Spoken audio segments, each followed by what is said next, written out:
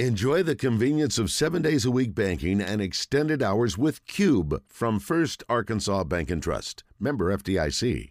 Matt Michaels of Missouri Sports Radio, friend of the show. And Matt, it's been a while, but appreciate you joining us as always, man. How you doing?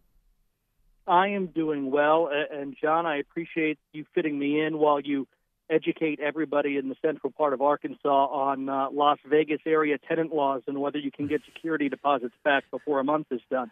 Oh man, yeah, it was something to where it was kind of surprising to see that happen with Petrino leaving UNLV. But hey, money talks. I was surprised too, man. Yeah, it does. Yeah, it's something that like, hey, it's Razorback fans are kind of upset by it because they feel like they're going to be great now, but.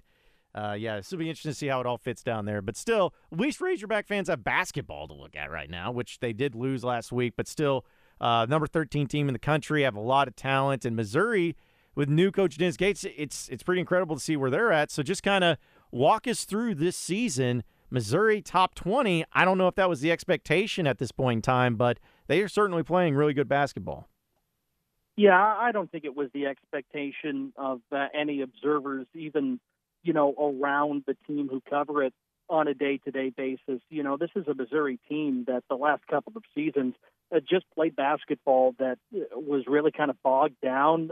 Konzo Martin is a great man, but, the transfers that he tried to hit on were mostly flops in the portal. He had Kobe Brown to kind of build around, but that team last year especially was so reliant on Kobe to have, any sort of offensive success. And they didn't really have very good ball handlers in the backcourt, and things didn't work out, and it kind of coasted to a grinding halt at the finish there of the season.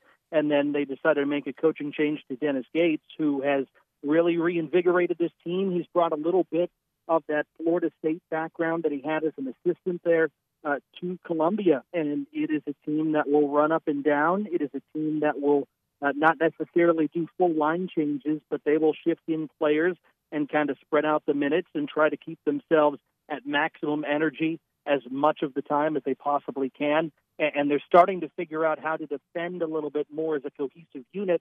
And how you see them in the top 20 now is because they've defended a little bit better in some of these games that really in their last three where they have found a way to beat UCF, a tough team that slowed them down at a semi-neutral site in the state of Florida. And then the final scores against Illinois and Kentucky in their last two games don't show the level at which Missouri controlled both of those games. The Illini were down by as many as 35 in that annual neutral site game in St. Louis, and the Wildcats trailed by as much as they had in a game all year by as many as 21 before whittling it back at the finish at the last home game Missouri played on December the 28th. So this is a team with momentum.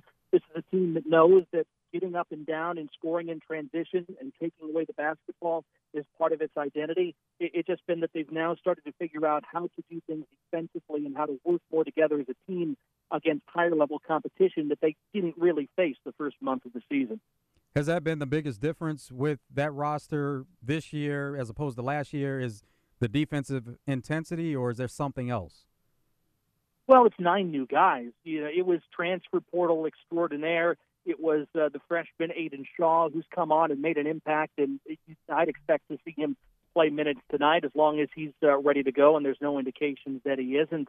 The three members of the team that actually stuck around were Kobe Brown, who was Dennis Gates' basically first visit to convince him to stick around, his brother Caleb Brown, who hasn't really played a lot this season, and then Ronnie DeGray III, who only in the last 3 games has worked his way back into the starting lineup, I think in part because he's providing a little bit different defensive look. He does a lot of little things, has a really good basketball IQ.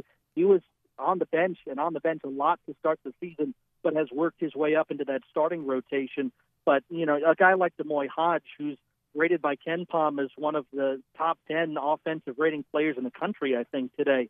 I mean, that guy doesn't have a conscience. He'll shoot it from anywhere, and he makes it a lot of the time. And he runs up and down the floor to create the fast break. A guy like Nick Honor, who comes over as a transfer from Clemson and has really provided a big, steadying point guard presence, even when he doesn't score, but then also has had opportunities, especially in a game against Wichita State earlier this year, where he did score to lead his team, can do multiple things in multiple ways.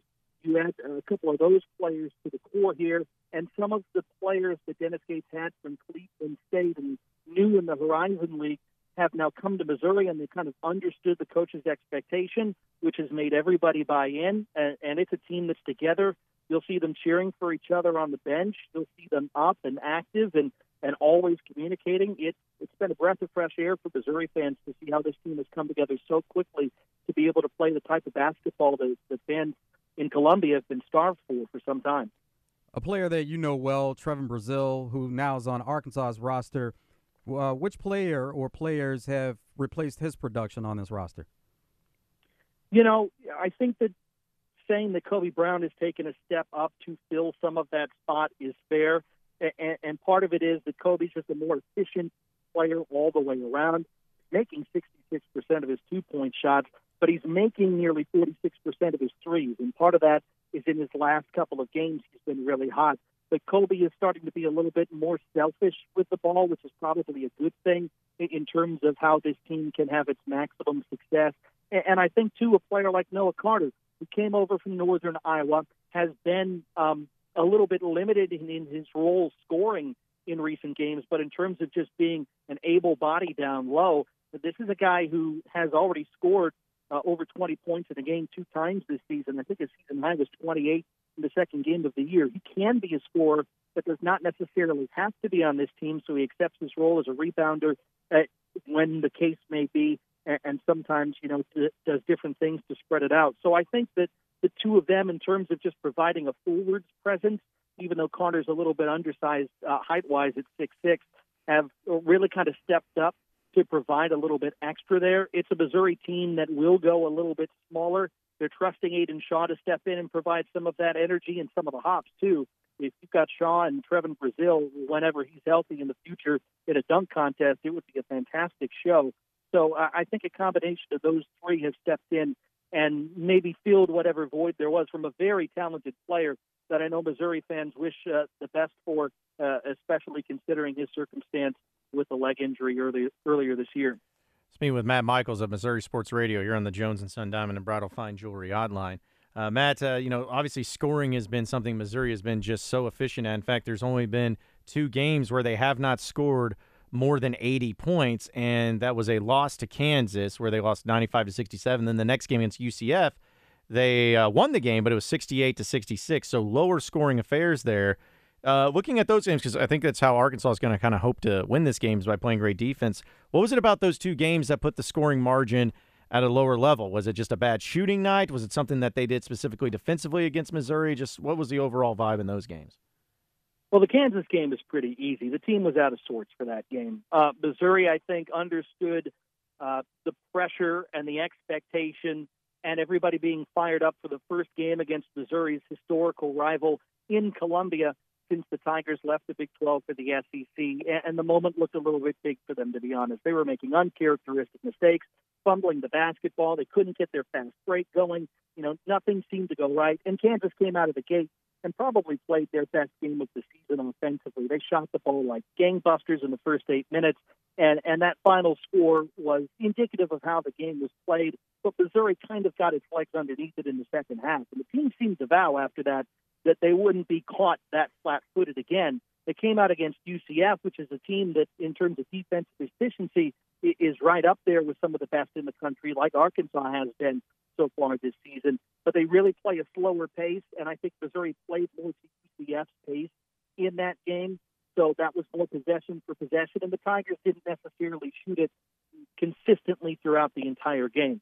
But when Missouri's hitting its threes, and they have done a much better job this year of doing that. They're top 50 in the country in three-point percentage as we sit here today. And when they get their transition game going, when they turn a team over, they are looking head up, down the floor, looking for a baseball pass, a long bounce pass.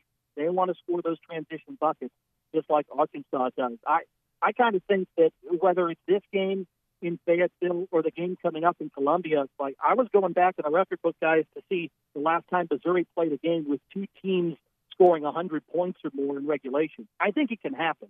If there are 2 teams in the SEC that could do it with each other on the floor this year, it would be Arkansas and Missouri, just throwing caution to the wind, trying to run up and down, score a ton. I know it might, induce some palpitations for the head coaches at times, but I don't think either team is scared of that type of a game. And Missouri's defense at times has allowed teams to get in a rhythm, especially from beyond the arc, which I know has been a struggle for the Hogs this season. So I think Missouri will do everything it can defensively in this game to pack the lane, try to reduce the easy 2-point looks, and get its transition game going to get its high percentage looks. And Arkansas might try to slow that down, but eventually it might just go to these teams' better angels, and we see a bunch of running and a really wild basketball game. It hasn't been since 1989 that Missouri's been at a game where two teams have scored 100, and I'm telling you, I almost expect it in one of these two games the teams have to play this year because it just seems like there's too much offense on the floor to hold down. Last two games, good wins versus Illinois and Kentucky. Which one of those was more impressive to you? You know, it's hard to say. I know Kentucky's a very talented team, but we've seen some of their offensive struggles. It's been well chronicled. I think after that game, the team was kind of calling itself out on the way that they're doing things. They're very, very talented. But I think for Missouri fans especially, the game against Illinois was really satisfying to see. Conzo Martin had some luck against the Illini. He's an East St. Louis guy. And the teams seemed to match up well in some recent years when Jeremiah Tillman was able to match up against Kofi Coburn of Illinois, and those two went back and forth. But last year, the Tigers just got absolutely waxed in that game in St. Louis, and it kind of started the beginning of the end of the rest of that season last year. This year, Kobe Brown really had his coming out party, was efficient, was knocking down a ton of threes. The Tigers were turning over the Illini and frustrating them. I think that was a more impressive game overall in terms of how the offense looked from an efficiency standpoint. It didn't always do that. They had a couple of scoring droughts against Kentucky. But for me, if you wanted to put Missouri's best total basketball performance on film this season, I think it would be the Illinois game. And it's surprising because they scored those 93 points against the Illini in just 69 possessions. Missouri had not played in a game of 70 possessions or less really throughout the first 9 games of their season, 10 games of their season, and in the last 3 they've played 70 trips or less. I think this is a game over 70 possessions. Like I said, these teams will go back and forth with each other. But Illinois, to me, was more impressive because they really needed the win and what was at stake. Kentucky, I think that the Tigers had a little bit left in the tank, and they'll probably need to use everything in the tank if they want to get a win out of Fayetteville tonight. Yeah, that's going to be the big thing is that anytime you go on the road in the conference, it's always a tough one. But Missouri won on the road 2 years ago against Arkansas and a team that was the only loss that they had. And so you just kind of never know in these games. But what you see from Arkansas, I'm looking at it from that perspective, do you feel like this is a game that Missouri will win tonight? Do you feel like they match up well against the Razorbacks? The Hogs have had some good moments, but without Trevin Brazile for the year and now without Nick Smith, who's their best player, which don't know the extent of how long he's going to be out, do you feel like this is a game that maybe favors and lean towards Missouri winning? Well, I'm going to say it's probably pretty even. I have a hard time going back and forth because I know what the crowd can mean at Bud Walton Arena to opponents. I think the first SEC game that Missouri played at Arkansas, I was there, and it's just a stink pit. When Hog fans are involved and the 19,000 in that place, it's just nuts. You can't hear yourself think. And Missouri's been in some environments like that, but they haven't been in a true road environment like that yet. I think that Missouri has had some struggles in stretches in some of their road games, or at least games away from home, aside from the Illinois game, and they haven't been able to overcome it all at once. So I think that the tools are there for Missouri to be able to compete. I think I'd still give the edge to Arkansas. I think what they're looking at in the desert in terms of 8 points or something like that might be a little bit too aggressive. I think these teams will stay within an arm's length of each other, or at least make runs to go back and forth for much of this game. I'd still give Arkansas the edge with their cohesion. I think that Ricky Council, who happens to be a player that Missouri played a couple of times when they faced off against Wichita State in recent years, I think he can be a very solid presence for this Hogs team, and we know that they can go back and forth. But I'm very interested to see how Missouri defends. Will they go zone? Will they stay matchup in the man for most of the game? Because they are going to try, I'll bet you anything, to limit the easy looks in the paint for Arkansas in this contest and limit their fast break opportunities. And that means they'll let them shoot some threes. And if the Hogs aren't able to hit some threes, then I'd say advantage Missouri. But teams have been able to get 3-point looks against the Tigers, it seems, for much of the year. So I'd expect Arkansas to do a little bit better in that category. And that's why I think in the end we get ourselves a barn burner, if not tonight, in the return visit to Columbia in a few weeks. All right, before I let you get out of here, Matt, I do want to ask you a football question because it's something that we actually discussed a couple weeks ago, and I want your thoughts on it. Obviously, Eli Drinkwitz in Missouri, they went to a bowl this year, did not win the bowl game, but went 6-7, and we know that Eli got an extension and a contract renegotiation in the middle of the year. But it seems like if you compare the records of him and Barry Odom actually had a little bit more success as far as the total wins. Just what is the feeling about Eli Drinkwitz? I mean, obviously, ending the season with the win against Arkansas was really nice too, and getting to a bowl game. But it just seems like with the new contract and going forward, is it something that Missouri fans are really excited about the future with Drinkwitz still?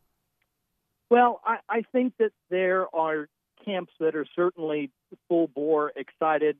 There are still a bunch of Eli Drinkwitz's recruits that have not seen major action on the field, and that will begin starting in this next year.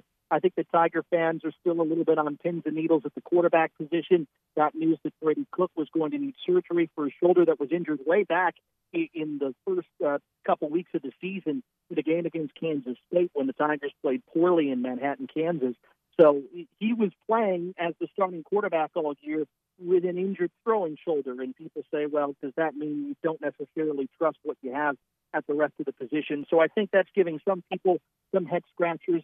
In terms of the extension, I know because I actually had an interview with the chairman of the Board of Curators who actually approves all the contracts at the University of Missouri. And he said, you know, we wanted to make sure we could give a commitment to somebody we thought was the right person in the right place and would continue to grow.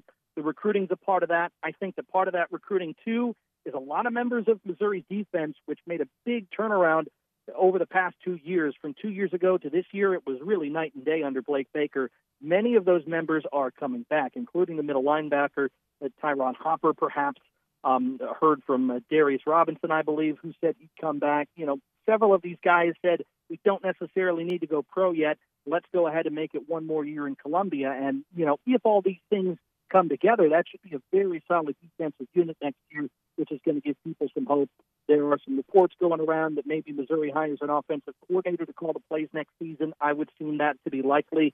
So I think fans are still in a little bit of wait and see with Eli Drinkwitz, but Drinkwitz said it himself. I got a new contract, and if we don't get the job done next year, then that's not acceptable to anyone. I think the stakes are raised for Eli Drinkwitz next season, and, you know, 6 and 7 seasons are not going to be looked on kindly as time goes on in Columbia. Well, Matt, we really appreciate you joining us as always, man. Enjoy the game tonight. Hopefully it's an entertaining one, and I'm sure we'll be catching up with it the next time Arkansas and Missouri play each other up there in Columbia, all right? I think it'll be a lot of fun. Always like talking to you guys. Thank you again for having me.